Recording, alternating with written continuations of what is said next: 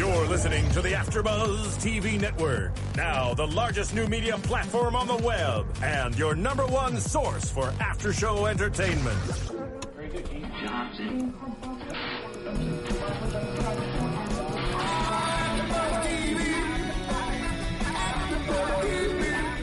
From the AfterBuzz Studios in Los Angeles, California, presented by Maria Menounos and streaming live thanks to Akamai Technologies, this is AfterBuzz TV's Hannibal After Show. We'll break down tonight's episode and get you all the latest news and gossip.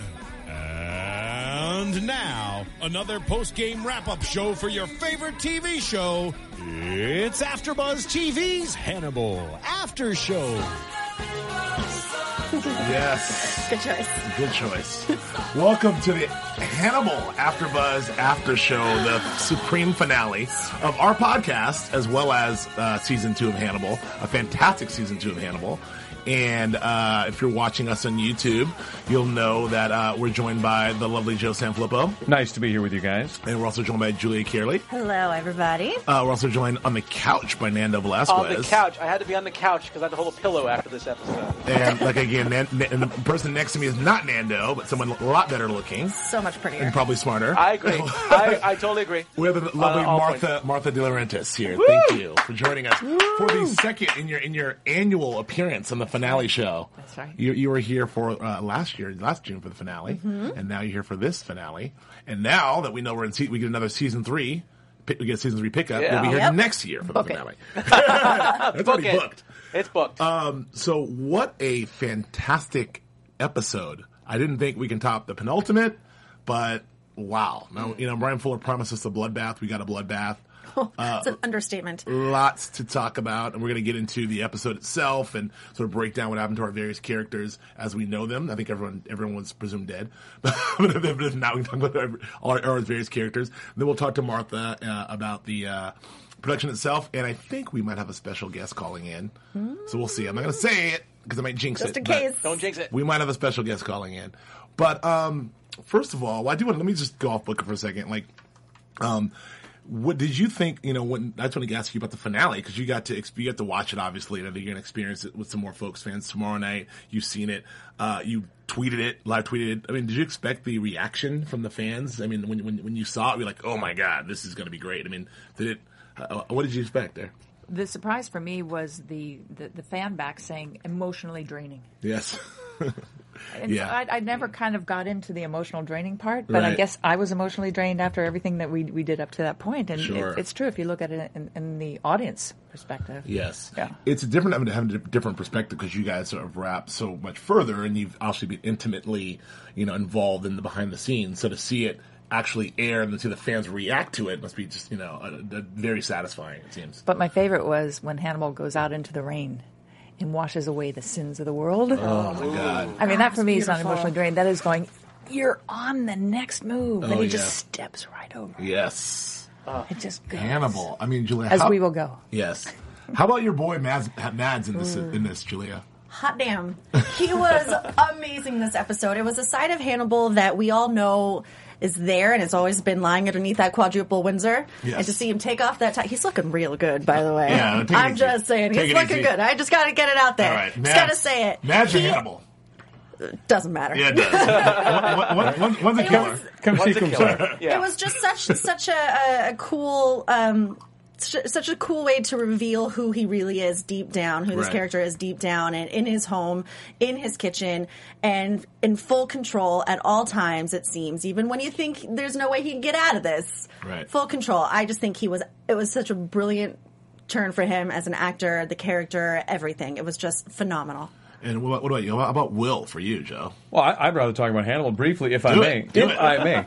It's interesting to me, because you have such interesting actors have played the role, and Anthony Hopkins versus Mads is such an interesting idea for me because it seems to me he spends so much time in a milieu that would be very comfortable for Anthony Hopkins. A lot of language, a lot of sitting down, a lot of vocal work, a lot of talking.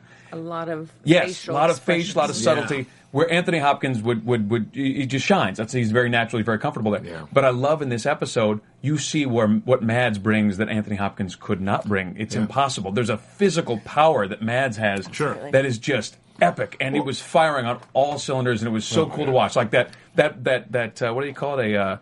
A pot, simmering pot, finally boiling over that we all get to see. Oh, awesome. Well, that's one of the things we talked about a lot all season is how Mads plays it so subtle. So, even when those moments with him and Mason were probably he got the most agitated. He had just subtle movement, subtle agitations. When Mason was stabbing his chest. Yes, yeah. The simmering pot was boiling at that point, right?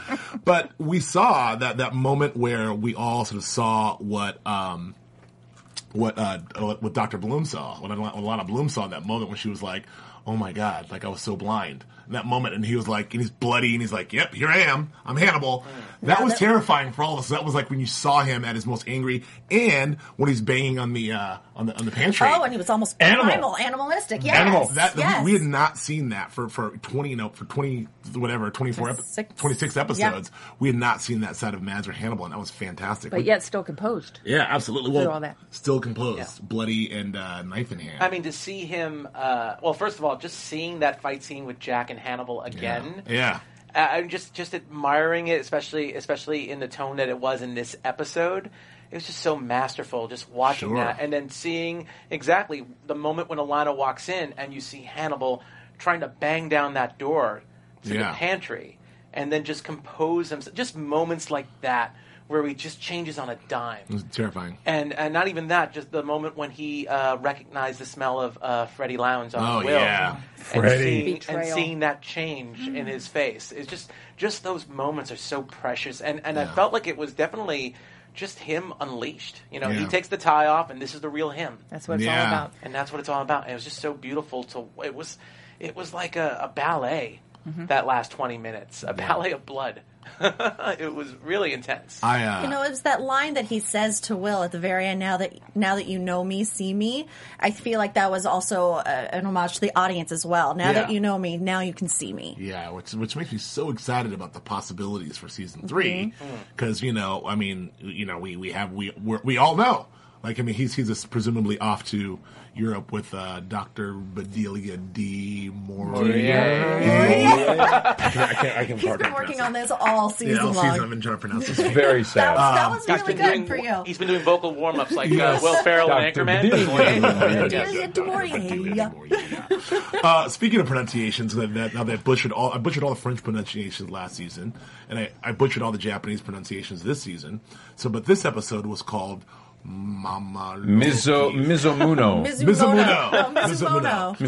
Which is what, Joe? It is a seasonal dessert, maybe fruit, confection, ice cream, or cake. I see. And what did we have? I believe we had blood. Sauce. Yeah, the sauce. We have a nice dark sauce. So let's get into a little bit of the episode, because I think we have a lot of. I mean, do we feel? I know the answer to this already, but do we feel as a group? Do we feel satisfied in terms of a conclusion of what we've seen this build up to? I vote yes. Julie, I mean, do you feel like we have pretty much all the answers we needed to all of our characters, except for maybe Miriam Lass? There's also I was satisfied immensely through this episode, especially because I was right about Abigail Hobbs. Yes, that's right. Why is it me versus you? I don't know how this turned into a competition. Because you said something about her shirt. But it is interesting and worth pointing out that Julia has been almost 150,000% correct, and it is worth pointing out. Take. At the end of every episode, we do predictions, and then we predict for what we think is going to happen. And Julia has been right almost every single time. She predicted. She kept track of the bodies. Yes, she predicted Abigail. I love this show, man. I love this show. And then if she's not right, then I'm right with her. Yep. We know who's wrong because he had to wear a nice yellow blouse. Sure did. I remember. Did you see that? Of course. I retweeted it. Yes, she did. That was a lovely You tank matched the that he found. microphone. Yes. What's that? It was a yellow shirt, not a pink one. No, it was a lovely yellow. tank. Yes, Oh, okay, it was yes. with ruffles. Yes. Well, indeed. And a tremendous amount of chest hair. Yes. Yes.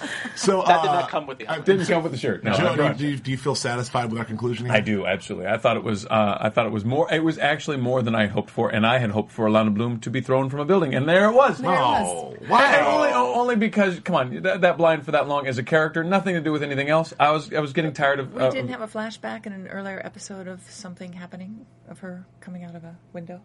Oh, did you? Did we? Wasn't there a flashback?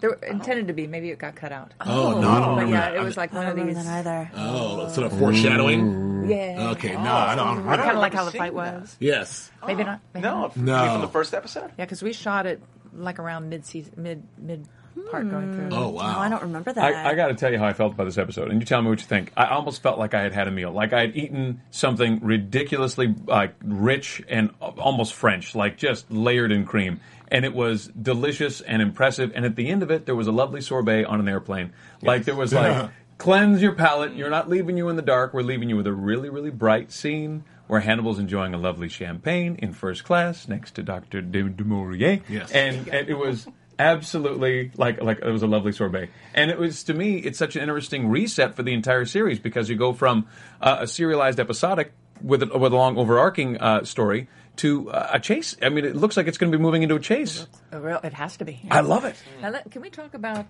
Dr. Dumoulier's Yes. facial expression? I mean, reading her, how comfortable is she with the situation? Not very comfortable, is she? Well, I don't know. Like I was just shocked to see her there. I had no idea what that meant. Yeah. I mean, we can work backwards from there. Let's talk about Dr. Bedelia. I mean, Nanda, when you saw her, what did you think? Well, what's your? Well, I think I was in shock. Is she there? You know. I mean, first of all, this happened duress? right after the wonderful credits that we saw that were so different. Yes. And so beautifully done. And then we see this extra, I like to call it a shawarma scene just because of the Avengers. Oh, the Avengers. But yeah, just this nice little clip right after the credits.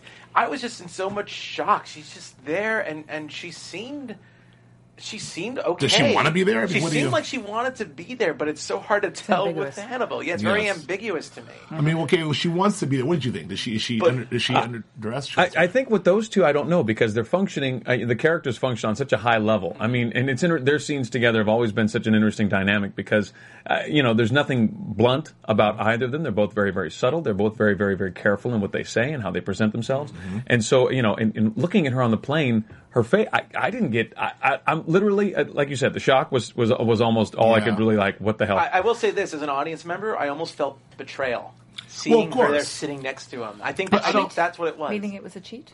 I not ripped off or anything like that. I just felt like oh my god, what's you doing there? Yeah, I thought you were a good guy. That kind of betrayal. Well, Guys, can I say something? And I hate to be I'll shut up after this. It's my one thing from the booth. Mm-hmm. That's Steve Lemieux, our producer. The last time we saw Gillian Anderson she was telling Will how you catch Hannibal. She was telling Will when he has won, when he has believed he has won, he will be smug and he will show that one sign of weakness. And when I see her on that plane next to Hannibal, I see her slightly with a smile on her face. Because when she said he had won, this is him having won. I feel like she's got him. I feel like she is the bait and she is about to catch him. There's probably FBI agents on the plane, something like that. But I see that as she's won because she's been playing Will Graham this entire time since she told him, I believe you. I actually like that theory, Stephen, because I like the idea of, because we know Hannibal's got to be caught somehow. And maybe she's made Hannibal to believe that, that she's on Hannibal's side, when at the same time this is her revenge. Maybe she has a master plan to try to catch him. And Katie Purnell did say that they were pulling his passports. Yes. So they're probably aware of his travel plans. Right. Maybe not. But she actually has outsmarted everyone all along the way, even Hannibal. Yeah. Remember he was there in his kill suit? Mm-hmm. Yeah, he was wearing a spaceman spiff suit. Yes, she was nowhere to be found. And she organized with Jack Crawford. How she... Yeah. It's true. interesting. And so I feel like so they true. were clever than we're giving her credit for. That's true. Because maybe, that's a good point, Martha, because, we know that, she's Hannibal's therapist. So if Hannibal is out there manipulating, Will and manipulating all these other folks along the way, Hannibal is very smug, and very self-assured. But look, Dr. Bedelia was maybe the one who is in the Hannibal chair with Hannibal. Maybe she's pulling the strings because she has a very accurate read on who this guy is, what he does. She knew about obviously his dastardly deeds. And at the very end, she did say, "This is how you catch him." So maybe she does have a plan of her own. I don't know. There's also direct parallels to the way that Hannibal manipulated Bedelia and the way he manipulated Will and the way he set them up to kill one of his old patients. Sure. So I don't know how much contact they've had recently. But can we trust what Bedelia says is truth? No, but he obviously had an escape plan with her, and he had an escape plan with Will. So see which one betrays him, that's and what then I wanna, take off with the other. Well, and I think that she. No, let me ask you this, and you tell me maybe within 50 miles here. So it seemed to me that if Hannibal's plan was that Will and Abigail and Hannibal would live happily ever after, the three little bears. And that didn't happen because Will betrayed her, right? So if that was Bedelia the consolation prize, or was Bedelia the backup? And then conversely, I'm not sure which. Did Bedelia have two plans, one way or the other? Did she lay her groundwork with the FBI for immunity, and everything's going to be cool if they catch Hannibal? And then she laid her groundwork with Hannibal that if he ends up winning with the FBI, she's got her groundwork laid with him. Do you think it's maybe she's got a little both? I think those are all great things to think about, and we'll see in season 3 because it's she's very complex. Oh, yes. She's not explained, nor is the Abigail thing explained. Sure.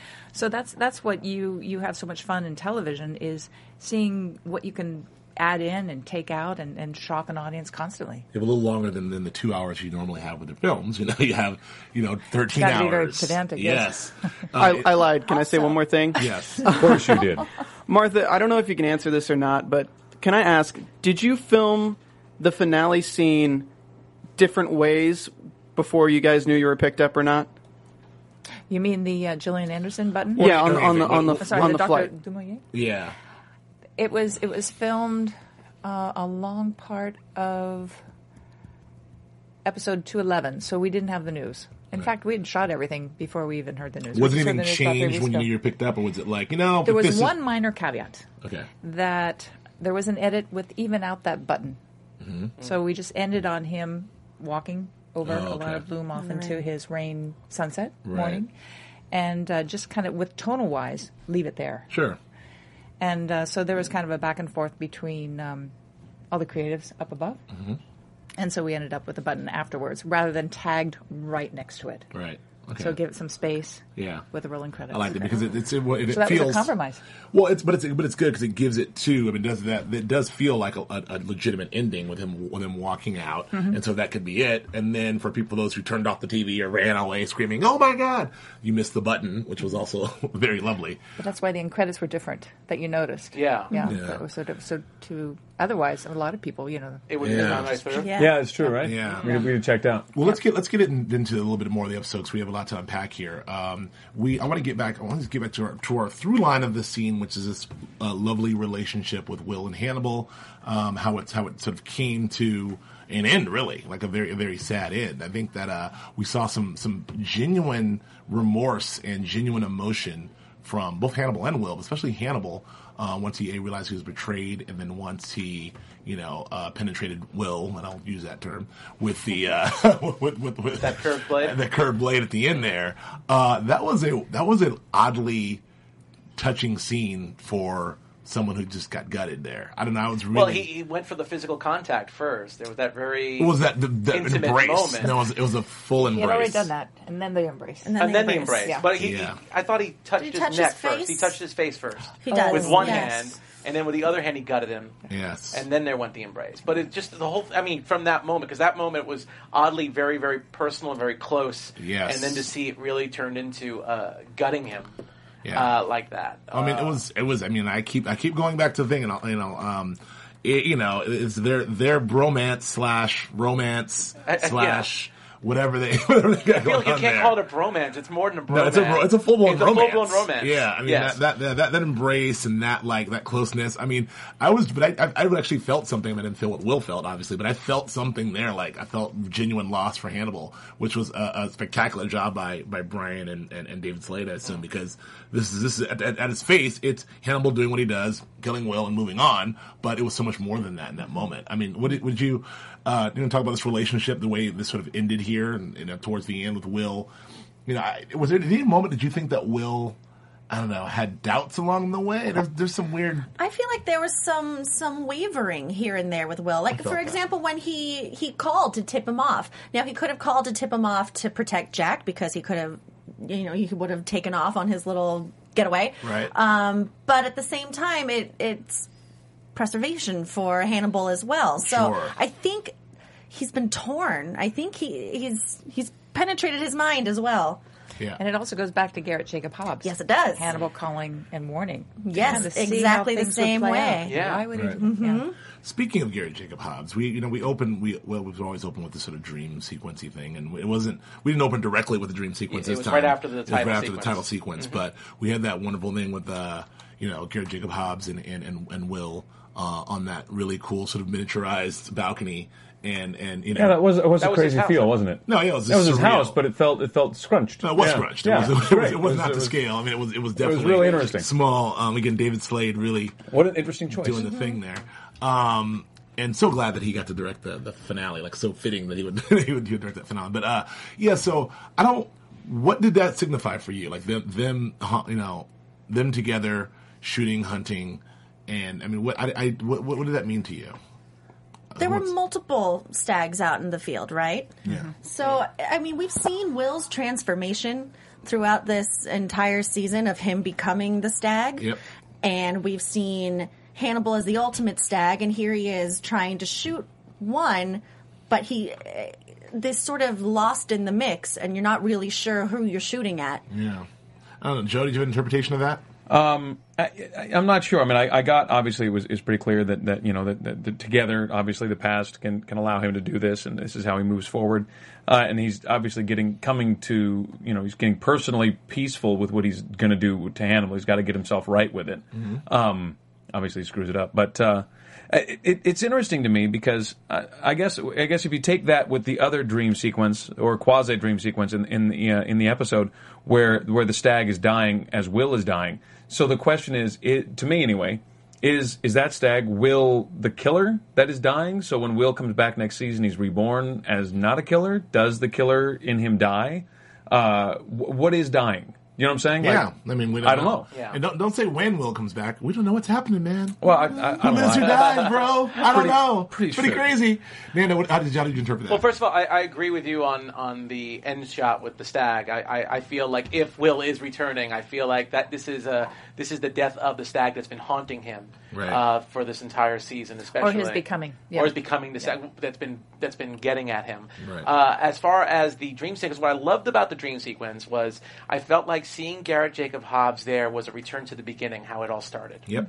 I loved seeing that. It also felt like foreshadowing for Abigail, because when I Yeah. saw that, I'm like, well, who else can show up? So I really did feel that it added to that. Yeah. And then the third thing is we're so used to seeing Will as a fisherman in the river, and Yeah. he talked about how much he loves being near a river. Yes. And I thought it was really interesting that this dream sequence didn't take place in a river, him shooting or getting at a stag from the river, but actually from his house. So I thought it was, I don't know, what was interesting, it was very comforting, but at the same time it was very odd placing for him. Because we see Will as a hunter. Yeah. But also going back to in the books, it was established Red Dragon in the beginning that Will Graham was haunted by, or not haunted, but he was institutionalized for going crazy about chasing the Minnesota Shrike, which is Right. Garrett Jacob Hobbs. That's what drove him to insanity, and that he was also gutted in the movie Red Dragon. So we have this whole thing also kind of mirroring what's to take place Sure. in the future. Speaking of going back to the beginning too, I want to just point out a little bit of a kind of comparison here that in the first season when we first meet Garrett Jacob Hobbs, it's Will teamed up with Hannibal and Hannibal calling Garrett to say, hey, they're coming. And now it's technically Jack is going after Hannibal and Will is calling Hannibal to tell Hannibal, hey, they're coming. And Garrett Jacob Hobbs is right before that as well. Interesting, interesting comparison. And so I want to do this whole thing with Jack because, and Return of Bella. I mean, I don't know. She's Gina Torres, man. She's just acting it up. She can do some acting, She's can't good. She's good at acting. She's good at acting? God, man. What do we call them? Top Gun actor. She was so affecting, at the end there with the cancer and the whole thing. But so the Jack storyline was really interesting because you have Jack this entire time. The interesting parallel for me is you have Jack basically 2 seasons of Jack sort of really just trying to get to the bottom of things, not really sure about Will, doing sort of things off the books and unauthorized. But at the end of the day, having trouble really knowing who to believe and having trouble believing, these people on the way, doubts about Hannibal, doubts about Will, doubts about everything. So finally, once he has it all figured out, he's got this thing locked. He's closing in for Hannibal, but then Cindy Nixon, Katie Purnell. Kitty Purnell's like, Puts whoops. the kibosh I don't believe you. Like, how does that feel, Jack? Like, now you're shut down. That was an interesting turn. And what does Jack do? He goes rogue a little bit, right? I mean, like, because they had that. pretty rogue. I mean, they had that set up. I mean, it's like, okay, well, you'll meet there. I'll meet for dinner. It's fine. We'll have snipers on every roof. Like, this thing will be airtight. I'll go in. Hannibal will try to do his thing. We'll take him out. But it didn't work out that way. Sure didn't. It just drives me nuts because he almost had him. But he had to follow through. He had to try anyway. Yeah. He was desperate. He was desperate. Well, I also both think were. that that's part of the reason why Will ended up warning Hannibal was because once he found out that they were after him and Jack, he realized not only that Jack didn't have backup, but he was cornered. That this was going to be a battle to the death either way, and this was his way of saving Hannibal and saving Jack. Right. I felt, but still, again, it's that whole ambiguous, like who's, like, does he really want to bring justice? Jack obviously wants justice. Does Will really want justice? There's still that little ambiguity. That's the argument you and I have had all season long. Is I don't think that Will's interested in justice anymore. I think that, like for me, that shot in the kitchen where he didn't take, where he had the gun to his head and he didn't pull the trigger. Mm-hmm. I mean, that makes the entire season possible, obviously. And from an intellectual standpoint, of course, obviously the show cannot continue if Will blows his brace off, but. But for me, that changes the character so dramatically, and I can't help but feel at this point he's it's almost bizarre. I don't understand what you're saying because you went down this road already. You already wore the blouse. I wore the blouse. Knock it off already. Like what? What do you want to wear now? You're still hammering this theory. Like what do you? No, I'm saying is where does Will land? I mean, how did Hannibal put it? He said when the fox hears the rabbit scream, the fox comes, but he doesn't come to help. Right. Yes, that's what he said. Right. So what is Will's game? He's called. Why does he make that call? The whole thing that you know what I'm saying? I think he's so deep in it now that there's a level of hubris as well that he needs to follow through and he needs to show the world that he's been right this whole time, especially when the whole world doubted him. Exactly. Have everyone see what he has been seeing. I agree the whole time. It's not enough to just. Well, I think initially we talked about this already, but we'll talk about it again. That initial gun to the face moment was, Hannibal says, "Don't you want to see how this plays out?" Will does want to see how it plays out. Like he's curious, just like Hannibal's curious. He wants to see how it plays out, so he does. And now he unfortunately saw how it plays out with him on the ground, gutted, but. That's not how he drew it up. I think he wanted. That's probably not how he drew it up. It's not how he drew it up. No. I don't think so. He's an X's and O's kind of guy. That's really not how he saw it happen. Yeah. But what he wanted was he needed, and what he wanted for Jack, what he wanted for Bloom, for everyone to see, and then actually ultimately they did see Hannibal as Will knew he was. To see the real Hannibal. They wanted to see the stag. And now that they did, look what happened. Well, yeah, no one sees the stag and lives to tell about it, apparently. But all those moments were terrifying again. That last sequence. I mean, again, I want to go back to just Alana Bloom, like just walking in there and just being terrified, and seeing Hannibal in full stag, really, and that was just in another great piece of acting with that. Like I was so blind because she, I mean, at that moment, all the things we talked about, the sleeping with the enemy and all those things we talked about, the beer seduction from season 1, all this stuff, like it led all to this moment of her being like, oh shit. You're the guy. And she's known him longer than anyone else on the show has known him. Yeah, so it's the ultimate betrayal. Yeah. I absolutely love the way that you guys did that scene because the tension is wholly because Hannibal wants there to be tension. He's allowing there to be tension because we don't know that the gun isn't loaded. He's the only one that knows that. So he stands there and he says, "You can go back to being blind." Well, wait. Do we believe him? Did you believe him? I kind of believed him. Yes, I did. I kind of believed him. Like, I mean, well, why wouldn't you? The gun was empty. Well, I know he could have walked over and sliced her head off. I know. He didn't want it to happen that way. Yeah, it's Hannibal's. He's got a little more flair for the dramatic. He's a little more theatrical. He's than that, on Joe. his way. He's on his way to France after this whole thing's over. He's not Freddy Krueger. I believe France. He's on his way out after this. So I mean, he could definitely just, like he said, I didn't want to say goodbye to you. He wanted to leave her blind and still do away with Jack and whatever else he needs to get done. So, Julia, do you think there was some genuine affection there? He he didn't want to do away with Jack. Remember, he asked Will. Well, that's true. He didn't want to do away with Jack, but he definitely. We could leave now. Yeah. Just disappear into the night. He gave the people that he cared about every opportunity. Right. He tried, man. Yeah. Which just Love that, leads me Hannibal. to believe that Will had gotten into his head a little bit as well and sort of humanized him. Yeah. Before we've only known him as this cold-hearted, cold-blooded, icy killer. but now he has a little range of emotion. Well, I don't think he was ever sort of a. I mean, the cold-blooded, icy heart is hard to make the argument against that. But he was always like, killing and eating the root. There was always a method to his madness. He wasn't just a supreme psychopath who's just going to kill everyone. Sure. I mean, he had he had tremendous respect for Jack. He worked with Jack. He considered Jack a friend, I believe. Mm-hmm. He was in love with Will. I'll say it. Him and Will were in love.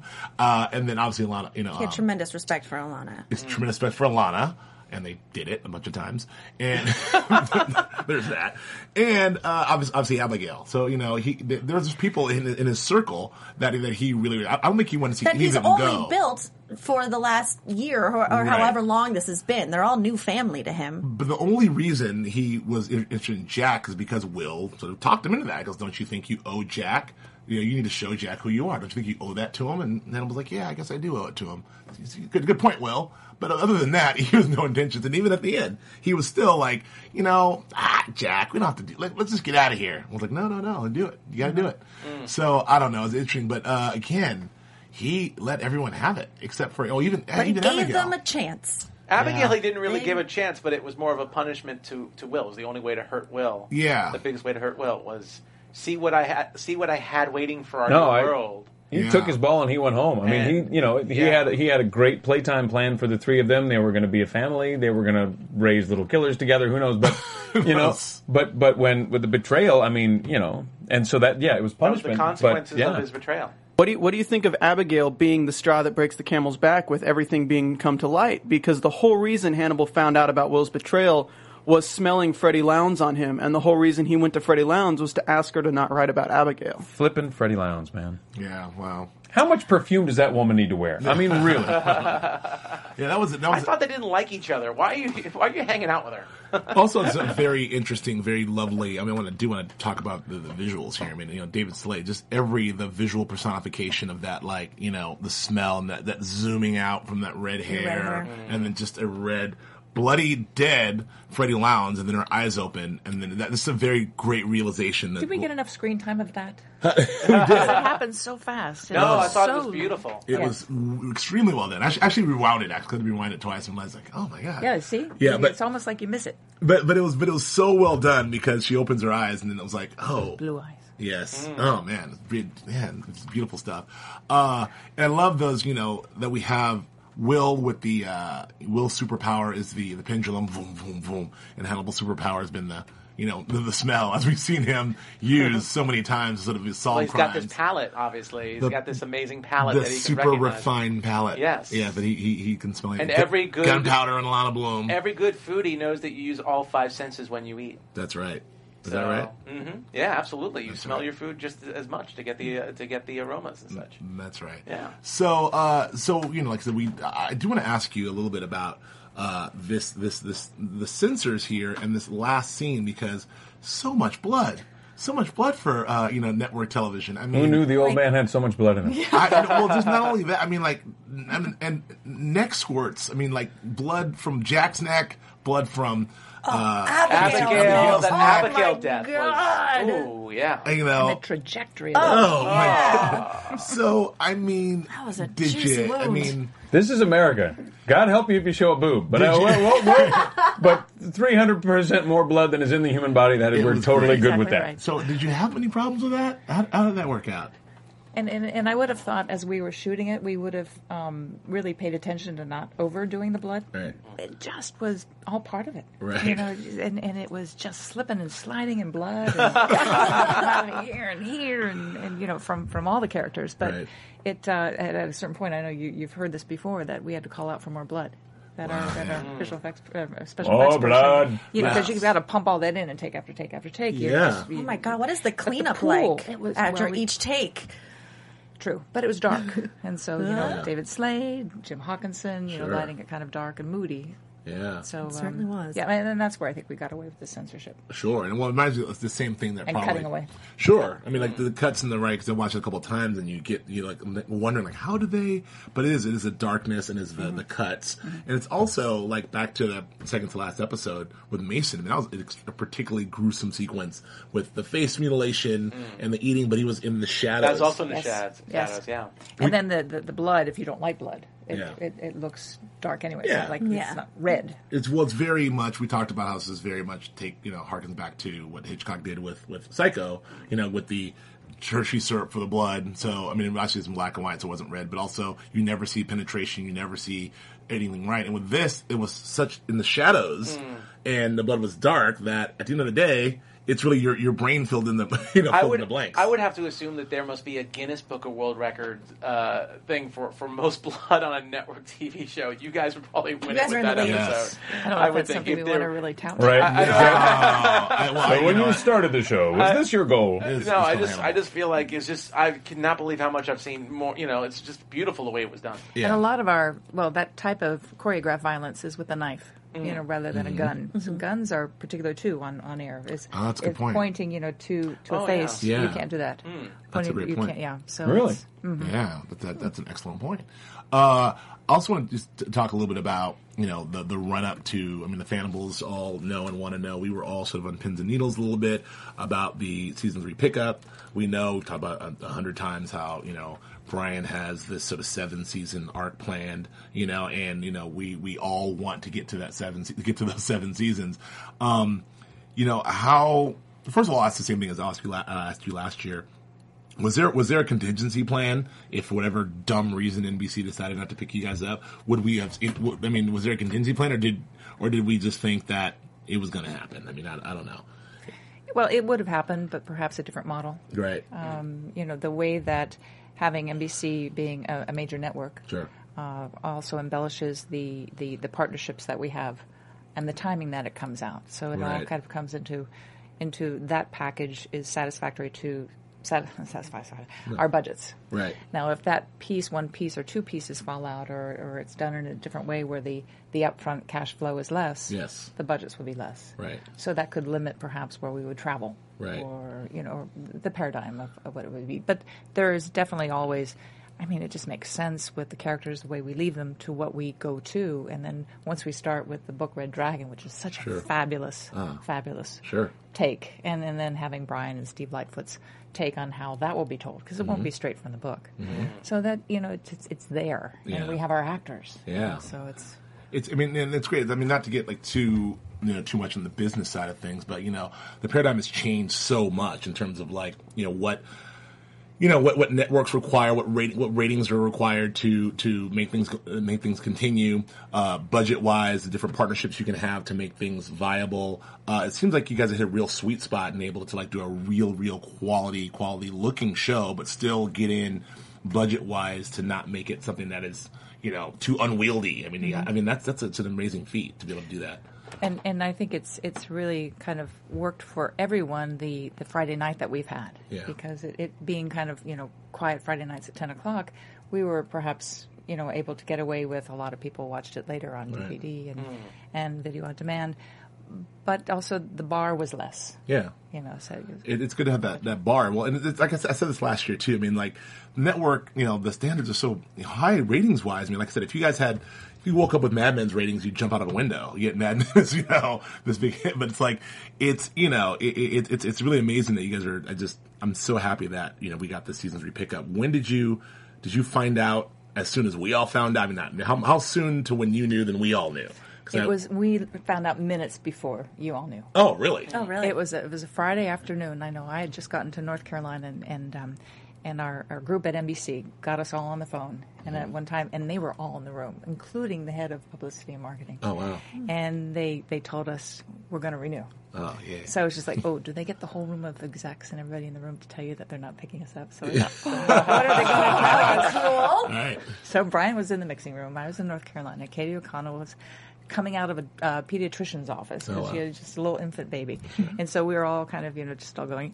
That was great news. Yeah, that's a big but then relief. Brian said, "Can I tweet it? Well, they NBC first had to do the proper release, which was minutes right after, and then the Twitterati. Yes, Twitterati. Can I ask a question about that? And I don't know how this works. Do you get an idea up front? What are you looking at budget wise for next year? More or less? I mean, are we going to have some exotic locales? I mean, because it seems like we're going on a European vacation. Well, we have to go somewhere where he can live his certain style that he's always going to live. So where would that be? Also, he's got to live out in the Romania. open.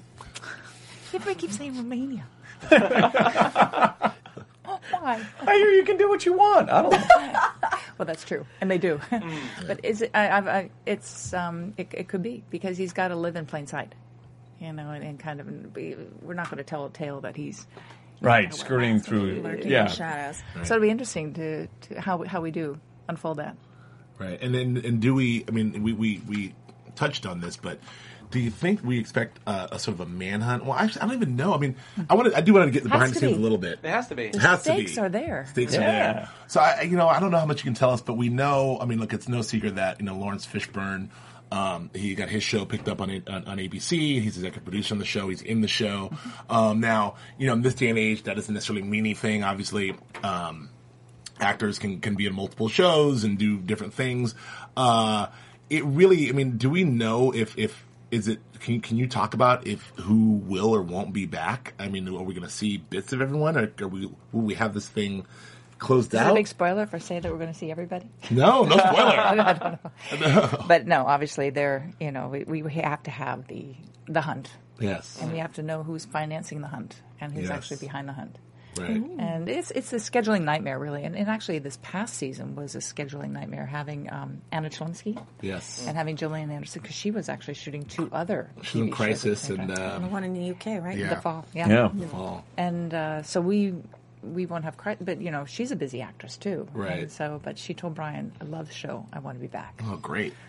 That's So exciting. it's She'd be fitting all crazy these. not to. And we have Yeah. Hugh. We have Mads. Well, yeah, Hugh and Mads, those are a couple of good guys who are good to have around. Yeah, absolutely. They're good at the acting thing too. It's going to be all right. So it's really, really very, very exciting to to see where this thing goes. I just to have all of our, I mean, do we have no main characters who aren't dead or bloodied? I guess Freddie Lounds, right? I mean, everyone accounted Well, for. Freddie had call some it? hair pulled out, but I think other than that. Okay, but I just so Abigail's down. Girls down. Will's down. Alana's Alana's down. Jack. We still got Zeller and we still got them. Zeller and Price. Yeah, we still got Zeller and Price. Doing their webisode. Yeah, with their webisodes. Yeah, well, Blue gloves. Yeah, with the gloves. There you Yeah. go. Mason's alive. Mason's alive. Extraordinarily Marco's bloody. very alive. Now, this is the other thing we the Fanables we've kind of been talking about as well. We're all. Maybe you can explain the exact the rights to the different books versus what we have on television. We were expecting something that was really more strictly canon, but more of kind of an interpretation. We now see that Brian's done a whole. Like he's using it more like Play-Doh. Like he's got the canon there, and he's like, still, I'm giving you pretty much the bullet points, but in between, we're doing everything else. Now I know that your Red Dragons, yes, you have rights to those, and you have some characters in others. I mean, how does it, work? I know, like Barney. No, Clarice, though, right? Clarice is out. Clarice is Silence of the Lambs, which is Right. a book that we did not do. Do not have the rights So to. any character that is particularly introduced in any one book goes with that book, and Right. it could go on further books. Which is when we did Hannibal, we had Clarice and Hannibal, so that's why we did the deal with MGM and Universal. Right, got it. So we have, and then what about Barney? Is he Barney starred in Red Dragon. okay? So we have Barney. No, I'm wrong. We did do him in Red Dragon. We brought him back actually. Yeah. Frankie Faison played. Frankie Faison, yeah. yes. But I have to think that maybe his character was introduced in Silence. I'm unclear Yeah, about no, that. I think that's right. We must have gotten. I think his character because was we were introduced. MGM. Yeah, so we Right. Yeah. So his character was introduced in Tricky. Silence I know. of the Lambs since we first see him. Then we brought him back for Hannibal as well. Doesn't Now, Lifetime have something going on with Clarice? They Lifetime? Yeah, isn't Lifetime got something going with They were trying Clarice? something. Yeah. In And Concourse. Yeah. I know you guys are trying to get like, hey, let's see if we can't a little swippy swappy. Swippy Swappy. Swippy swap. If it works for everybody, I don't see Yeah. why not. Well, because they can't use some of the characters that you guys have rights to, right? So, Well, it works with Clarice if you have a Hannibal reference. Right. oh, it's so tricky, man. No, well, you could. Yeah, I mean, you could. And this is who cares Or about this maybe because it's not Hannibal. But I mean, you could do a show theoretically about Clarice and not even deal with Yeah, she Hannibal. takes Yeah. over That's fine. Quantico. Yeah, so that's fine. But you can't have Jack Crawford. Yeah, exactly. And who cares about that show? Because this Yeah, one's so I much was better. saying. Yeah, so we often bring up, and we have it's interesting. You have these actually 3 different audiences. You have the fans of the books, like me and my parents and everything else. So you have fans of the books, and you have fans of the films, like me and all of us as well. And then you have these new fans of the television show, and you have these sort of 3 different, sort of storylines, 3 different parallels to reconcile with. I always ask this question, but I mean, do you get a lot of complaints or anything from the fans of the books or the movies, or has everyone seem pretty happy? Very few, and I don't think it's a criticism of the books or to us about the books. Sometimes you'll get somebody who says, "I prefer Anthony Hopkins," that type of thing. Which it's fan stuff. Yeah, that's preferences, and but they're allowed to do that. Well, I would say I was on that camp of you read the books, you're like, well, Tony Cox or whatever it is, and then Brian Cox, thank you, Brian Cox, and then Anthony Hopkins. But now I'm all Mads. I'm all Mads, and I'm all Hugh Dancy.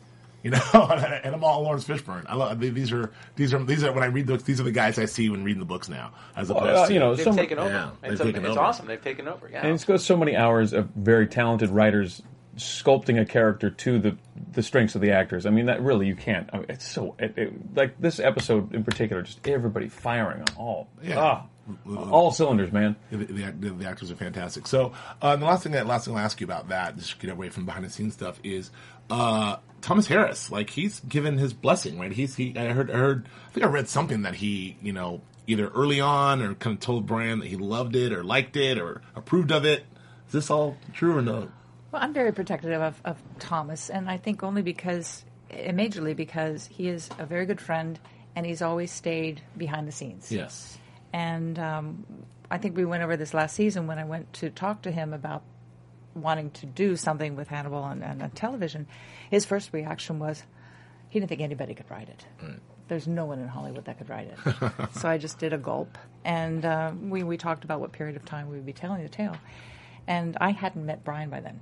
It was only an idea that I had. Right. So fortunately, the way things unfolded was meeting Brian, getting the right time period, which is exactly, Brian felt exactly how I felt. Right. And then, the rest is excellent casting, excellent writing, and production values, and just, really treating the material with such respect. Brian has, our writers have, we all have, that we're not in it to take anything away from Thomas Harris, who is the mito, the legend of the books, and he really set the bar with his writings and subsequent filmings of it. But he has let me know that he thinks that we're doing a brilliant job. Oh, that's good news. And in the last email he says, that Dino, my past husband, that Dino is ecstatic of it. Oh, that's lovely. Yeah. That's high praise, right? Yeah. Because you hear all these rumblings from some disgruntled fans. Very few were like, well, Thomas Harris would never, and I don't think. I'm like, no, this is fantastic. So that's really good to hear. I want to get that out in the world. That I mean, that's the best thing that could happen to me is that he appreciates the hard work that's being done, and that he actually likes it. Yeah. So that he's not bothered. I would hate anything to bother it is interesting as an audience member to really think of it in those terms, because this could have been butchered. You could, I mean, if it had been given to there are some very, very clumsy people that would have made an absolute mess. First of all, I wouldn't have wanted that. Well, no, that's the whole point. Is that you obviously shepherded this through and handled it in such a way, and only brought people in that were of such a high caliber that as an audience member we just take for granted that happened, without going back and kind of unpacking it and going, no, there were some very, very bright people that made sure this happened. And I mean, just to carry that further, not to just totally just sing your praises, but it has to start with you, because at that point, once you have the idea, like maybe we should make this into a series, really finding those right people. I mean, it starts with Brian and everything else, but just really putting together this team. I don't say you don't get enough credit, but I just want to give you the credit you deserve. Thanks. But I think it really goes to the partners with Gaumont that financially they secured that we could have a wonderful aesthetic. And Brian's aesthetic is high. Yeah. And so just from everybody wanting to please Brian, to please me, to please our partners with quality, down to our film crew, they're all film people. Yeah. They all work on the biggest films up in Toronto, and they wanted to do our show. Yeah. And so that says a lot for them to, give up films coming into town to do our show, because it's all part of this this really cool feeling of making it happen. And you see that on the screen. I mean, we talk about this often. There's nothing on. I don't mean this is not hyperbole. This is nothing on television that looks like Hannibal. Like when we saw the season premiere, it was just like nice, warm, like, oh yeah, this looks great. We're back because visually, there's nothing that visual language that David Slade and Brian and you guys did. Like it's there, and also it ended with that. I mean, we didn't talk about this that much, but I want to give a shout out to David Slade because this episode was beautiful. Again, just beautifully shot, and what's the Jim DP? Hawkinson. Jim Hawkinson. I mean, like just a fantastic looking episode as well. I mean, I was really very, very satisfied. I like your French meal is a good analogy. The scoring of this episode, the scoring throughout the entire season I've loved, but this episode in particular I thought was really beautiful. It was a constant pretty much throughout this entire episode, and it really provided momentum and a sense of urgency, and I was very in tune to the scoring of this. It was elegant and it was scary, and the TikToking really upped the ante for the entire episode. I was obsessed. It's a general sort of mood and like sort of visual aesthetic and tone that they've set for the show that is just, I can bathe in it. It's so wonderful. So congratulations on all of that. Last couple things. I know that, so for season 3, I know that you've already probably started having some discussions. Is the goal to sort of like, well, we want to maintain this level of quality, or is it like we want to, I mean, do you feel like, because I feel like if you guys can just maintain, what you've done in season 1 and season 2, if I get more of that in season 3, I'm happy. But is there a pressure to sort of say, well, now we've got to turn it up a notch, or is it just, how do you feel though? I think we're always thinking we have to turn it up a notch. It'll be interesting the next episodes where he's out. Yeah. Even though he was out in Baltimore, but he wasn't caught. Right. So now he's out, and also things have to happen. So we've got to keep this bromance going. We still have to have this link because he's not going to be in Baltimore where Will Graham is. Right. And we're going to do a nice dance. Yeah. And we're going to have then the whole thing with Bedelia, and we're going to have crime, and it's how tonally to keep in the same amped up suspect of a tone, but yet again, amping up so it's unexpected. What are the challenges that you're facing production wise for this next season? Because obviously he's going to be out of Baltimore. That's the biggest challenge for me, I think, is once the monster's out and you see him, he's not as scary. So how do we keep him scary? Because it's, even though as we were talking about how likable he is, how we love him, and how empathetic he is, yet, what is he doing? Are we going to give him grace? Are we going to kind of forget what he's done? No, we can't do that. It's also interesting because Brian Fuller talked a lot about how a good way to sort of keep the cost down. A lot of tricks they do is there's a lot of these wonderful sort of 2-person scenes that are like a few pages long, and they're all just wonderful. And then when with Hannibal out in the world and everyone, it opens things up. So I wonder if we'll still be able to get a lot of those intimate, mano-a-mano scenes. That'll be interesting to find out. I mean, I know you can't tell me, but like I just. That's a really great point, because when you're in that cocoon essentially that is a centralized location, you can do that. And whether it's a jail cell or the the office or the kitchen, you've set the dinner locale. table, Absolutely. And I gotta say, it's something that I really hadn't thought about for whatever reason until today, because I've kind of accepted a lot of this show on face value, and like I said, you accept a certain level of sophistication and excellence that we should not take for granted. But these scenes, I mean, really, in looking back over the course of the season, you guys took incredible risks, that you had 2 characters sit down, 2 men opposite each other, and the idea was that we're going to play this psycho game back and forth. I'm going to pull out of you what you don't know is in there. You're going to pull something out of me that I don't know is in there. And we're going to count on American audiences following this, being interested in this, and investing in this. And it worked.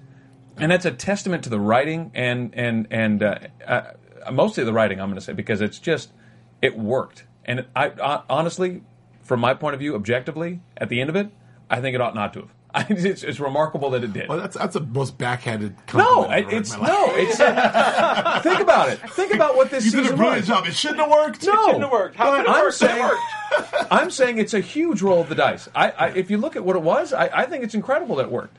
Huge props Well, to the people that made it happen. It's fantastic. I think it's a testament to the writing. I mean, the perfect example of this episode was just when Jack walked in. When Jack walked in and saw Hannibal, and they talked about their friendship and about the clarity. Their true friendship is when they see the clarity of it all. Well, this is the clearest moment of our friend. Just lines like that are just so rich in a moment like that, right before the battle, and you see it on so many levels. Every time we were in the office, we kind of had a mandate that each director would shoot it differently. Mm-hmm. Yeah. So also to kind of, if not, it would be always the same two talking heads in front of each other. Right. So before we get out of here, I just want to ask you, last season we talked about this too, but what are we going to do? What are Fanimals going to do for the next year while we wait? I mean, what any plans to keep us our community going online here? Are we on board doing this? Yes, yes. We're not going to be there. Well, we got. I love the Fanimals. I mean, I know that you have. I know that you have. I was going to say, well, you got Comic-Con's got to be a part of it, right? Here we go. Thank you. On the nose, Comic-Con. Yes. Come on. Comic-Con. Yes, we'll all be at Comic-Con. All right. And now we have merchandising. Oh, yes. Merchandising is going to loosen up a bit. So all these good. great things. Great. We're announcing some great things. But you're right. We do need to keep the show alive. Yeah. And as you know, Brian Fuller is all over that. Oh, as is NBC Hannibal. Sure. And I am, and my company, and Loretta, and some of our key They're cast. very, very active on Twitter and very. So it's important for us too to keep everybody engaged. Yeah. So we'll definitely. We'll do something fun for Comic-Con as well this year and get it going. So. We will. Well, that's all. I mean, anything else you want to add? Anything else coming up, or anything else you want to talk about before we get out of here? Tomorrow night. That's right. We have the Deadline Hollywood screening. Yeah, we're screening the last episode, and that is what for listeners real time. That is what's the date today? I have no idea. It's 28th tomorrow. So 28th tomorw. That'll be a lot of fun. I know for our Emmy campaign. Yes. Emmy. For most Emmys. Anybody out there that just says yes, for we your want to nominate you. Yes. I mean, if you do, I will personally. I'm going to make a thread again. I will personally go down to the Academy of Television Arts and Sciences. If you want to see Joe wear another yellow shirt. I want to talk to Mr. Emmy. Where is he? I'll be right there on Lakersham, in the fountain, shirtless. And for those of you who don't know, Joe's a big man. He's a large individual. I will have my own Emmy campaign. I hope that works. I may not work, but hopefully I don't do more harm than good. But, we can wrap you in one of our pieces of artwork. Okay, yes, yes, I'll be there in the. You can wear the quotes. Yes, on your stick packs. I'll climb on top of the golden fountain. Oh my God, I love this idea. I will bail you out the first time. All right, the second time you're on your own. No, tomorrow night we'll be covering that. We'll be there as well, and it's going to be a lot of fun. And listen, Martha, thank you so much for coming back again, and thank you for Julie, thank you, and for a wonderful, wonderful season. Before you get out of here, can I ask you guys, what do you think the first scene of season 3 will be? Predictions on that. Hannibal on the plane. Oh, let's do some predictions. Thank you. Yeah. All right.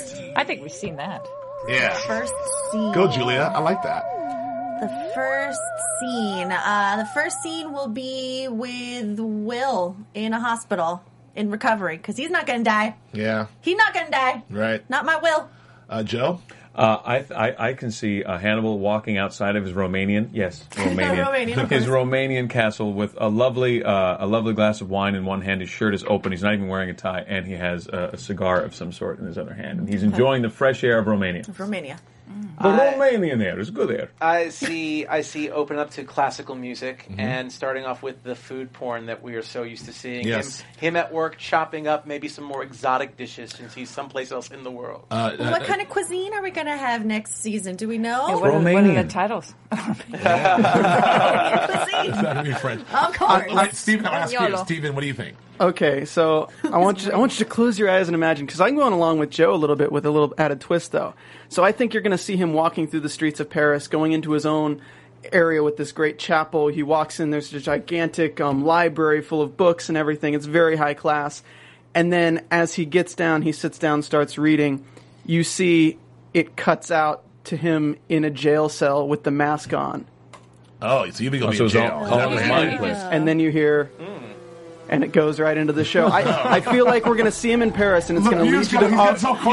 He's cheating because he's using sound effects. He can use the button. So you're saying he's going to be in his memory palace? I think it's going to make us think that he's in Paris and he's walking and he's free, and then it's going to cut to him, and you realize that everything you've seen is his memory palace. You just cut to 2016. You cut out all of 2015. Yeah. Okay, I like that. And then idea. it says 12 weeks ago. I'm gonna go with Nando. I think it's gonna see the food porn. It'll be some exotic location, and then we'll go from the food porn and Hannibal. We'll probably go back to what happened to Will, what happened to Jack, what happened to. We'll find out who's alive. Bottle show. Yes. Bottle episode.